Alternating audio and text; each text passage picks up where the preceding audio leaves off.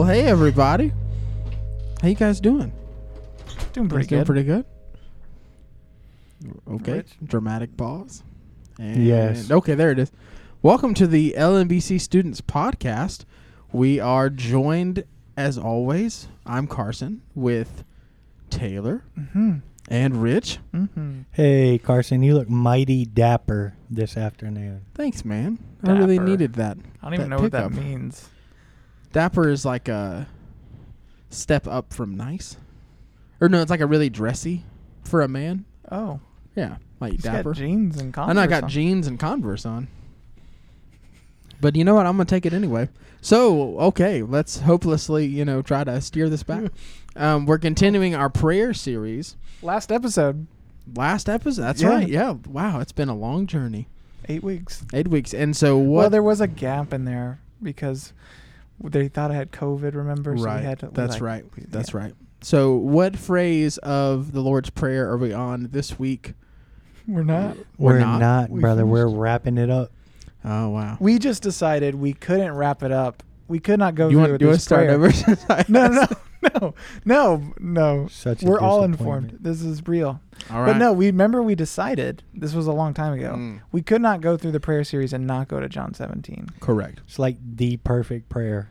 Yeah, it's Right. literally like Jesus praying on our behalf. So Yeah, so we decided to Yeah, include that. makes in sense. Yeah. Makes sense. All right, let's read John 17. All right, John 17. It's a big passage. Well, but before we do that, Rich, maybe you want to set up this passage for us, kind of talk about the context of what's going on in this Right. passage. Yeah, but why do you guys always kick it to me for context? I don't know. It's fun. Well, I was about to just read all this, and I thought maybe they'd want to hear your voice before mine for a long time. I So did context a few weeks ago. what happens is Jesus is on his way to the cross in John 17. This is right after the upper room, what they call the upper room discourse, where Jesus has spent the last 4 chapters teaching on what it means to be a follower. The Holy Spirit coming, and he's made peace with him going to the cross. So he's on his way there, and he stops to pray for us around the glory that the Father has given Jesus since the beginning of the world, before the beginning of the world. Yeah. Mhm. So this is him praying, and we're going to read the last third of the passage. So this is starting in verse 20 of John 17. I do not ask for these only, but also for those who will believe in me through their word, that they may all be one, just as you, Father, are in me, and I in you, that they also may be in us, so that the world may believe that you have sent me. The glory that you have given me, I have given to them, that they may be one, even as we are one, I in them, and you in me, that they may become perfectly one, so that the world may know that you sent me and loved them even as you loved me. Father, I desire that they also, whom you have given me, may be with me where I am, to see my glory that you have given me because you loved me before the foundation of the world.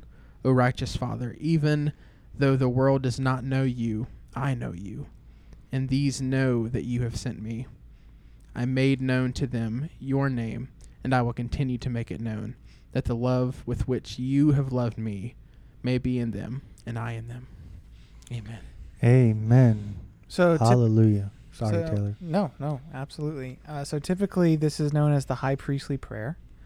And I think it's really important that we take note of why that is Jesus is operating as a priest here, which is a role that, if we go way back to one of the first passages we talked about, was a role that Moses kind of operated for the people. And there was a phrase that we used that I think is really important to prayer. You guys remember that phrase? Standing in the gap. Right, standing in the gap. And Jesus is doing the very same thing here, and he's expressing that in prayer. So I think it reinforces that. But what are some things that we see as Jesus stands in the gap for us, not only his disciples, but for us as future followers of Jesus? What are some things that he's praying for?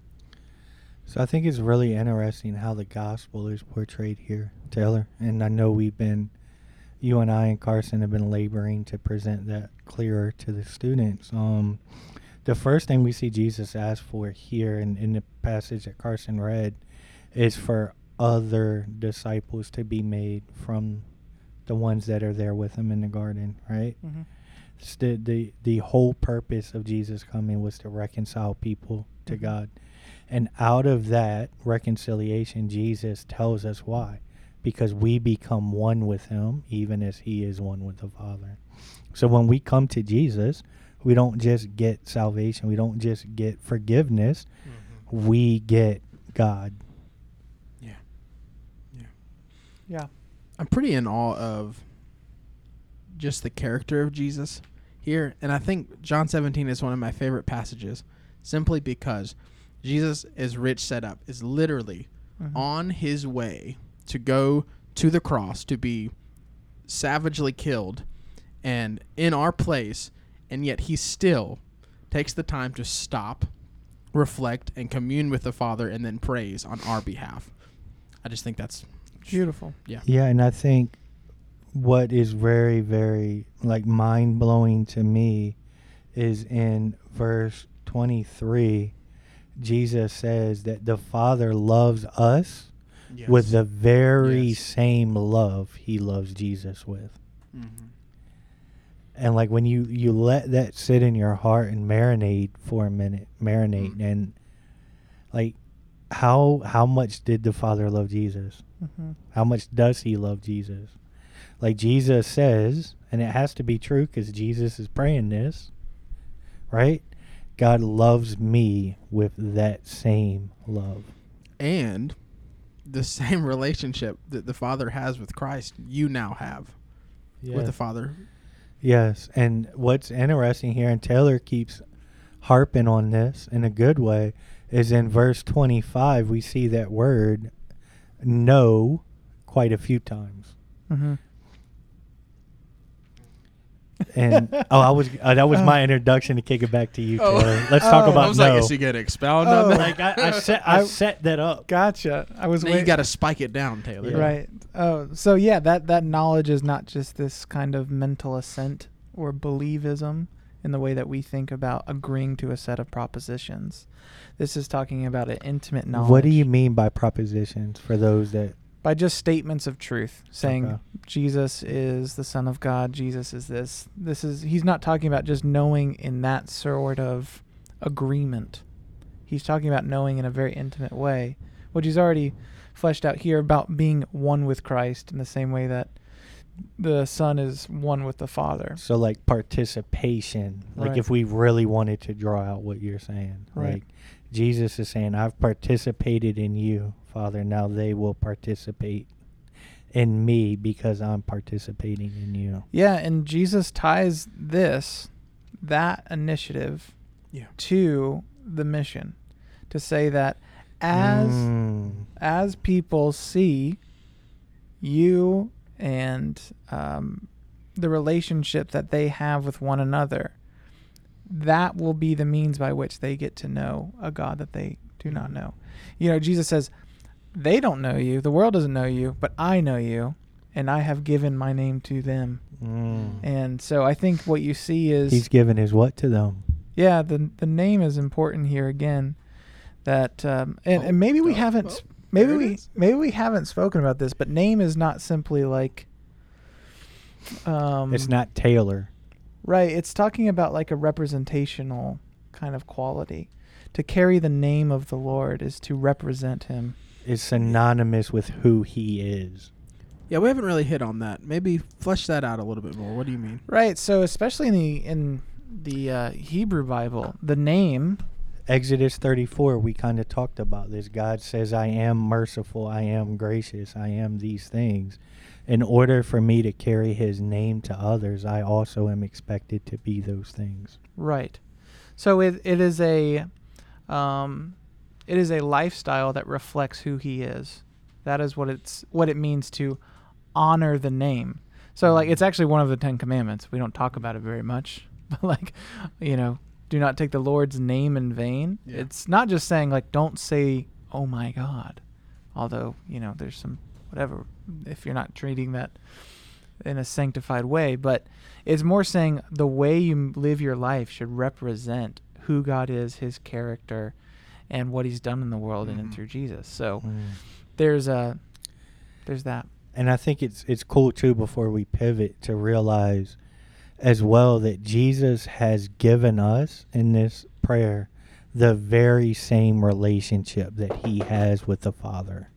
Right. So I don't have a relationship now as a follower of Jesus that's independent or different than the relationship that he has. So my relationship with God is Jesus's relationship with God. Yeah, that's pretty insane. Yes, and I just thought we should mention that before we transition. Yes, and I think it also situates, okay, so this is what Jesus is praying for. So how then should we imitate Jesus in this? That's what we should be praying for. Amen. Right? Yeah. So seeing this as a model of prayer, and then also, we've talked about this a little bit before, but seeing Paul's prayers as models of prayer. So we also wanted to have students pray through one of Paul's prayers. So in line with that, a really good prayer that we see is what Paul prays at the beginning of Philippians. So that's what we're going to pray through this week. Chapter 1, verses 3 through 11. Do you want me to read all of it? Yeah, sure. Okay, we'll go ahead and read all of it. I thank my God in all my remembrance of you, always in every prayer of mine, for you all making my prayer with joy, because of your partnership in the gospel from the first day until now. And I am sure of this, that he who began a good work in you will bring it to completion at the day of Christ Jesus. It is right for me to feel this way about you all, because I hold you in my heart, for you are all partakers with me of grace, both in my imprisonment and in my defense and confirmation of the gospel. For God is my witness, how I yearn for you all with the affection of Christ Jesus. And it is my prayer that your love may abound more and more in knowledge and all discernment, so that you may approve what is excellent, and so be pure and blameless for the day of Christ, filled with the fruit of righteousness that comes through Jesus Christ, to the glory and praise of God. Okay, so Amen. I key themes here. Like if we talk about John 17 and union with Christ, Paul is very much carrying that same theme in this prayer. Yeah, for sure. So why is Paul praying? Like he says, because there's a very specific reason why Paul is thanking God for this church.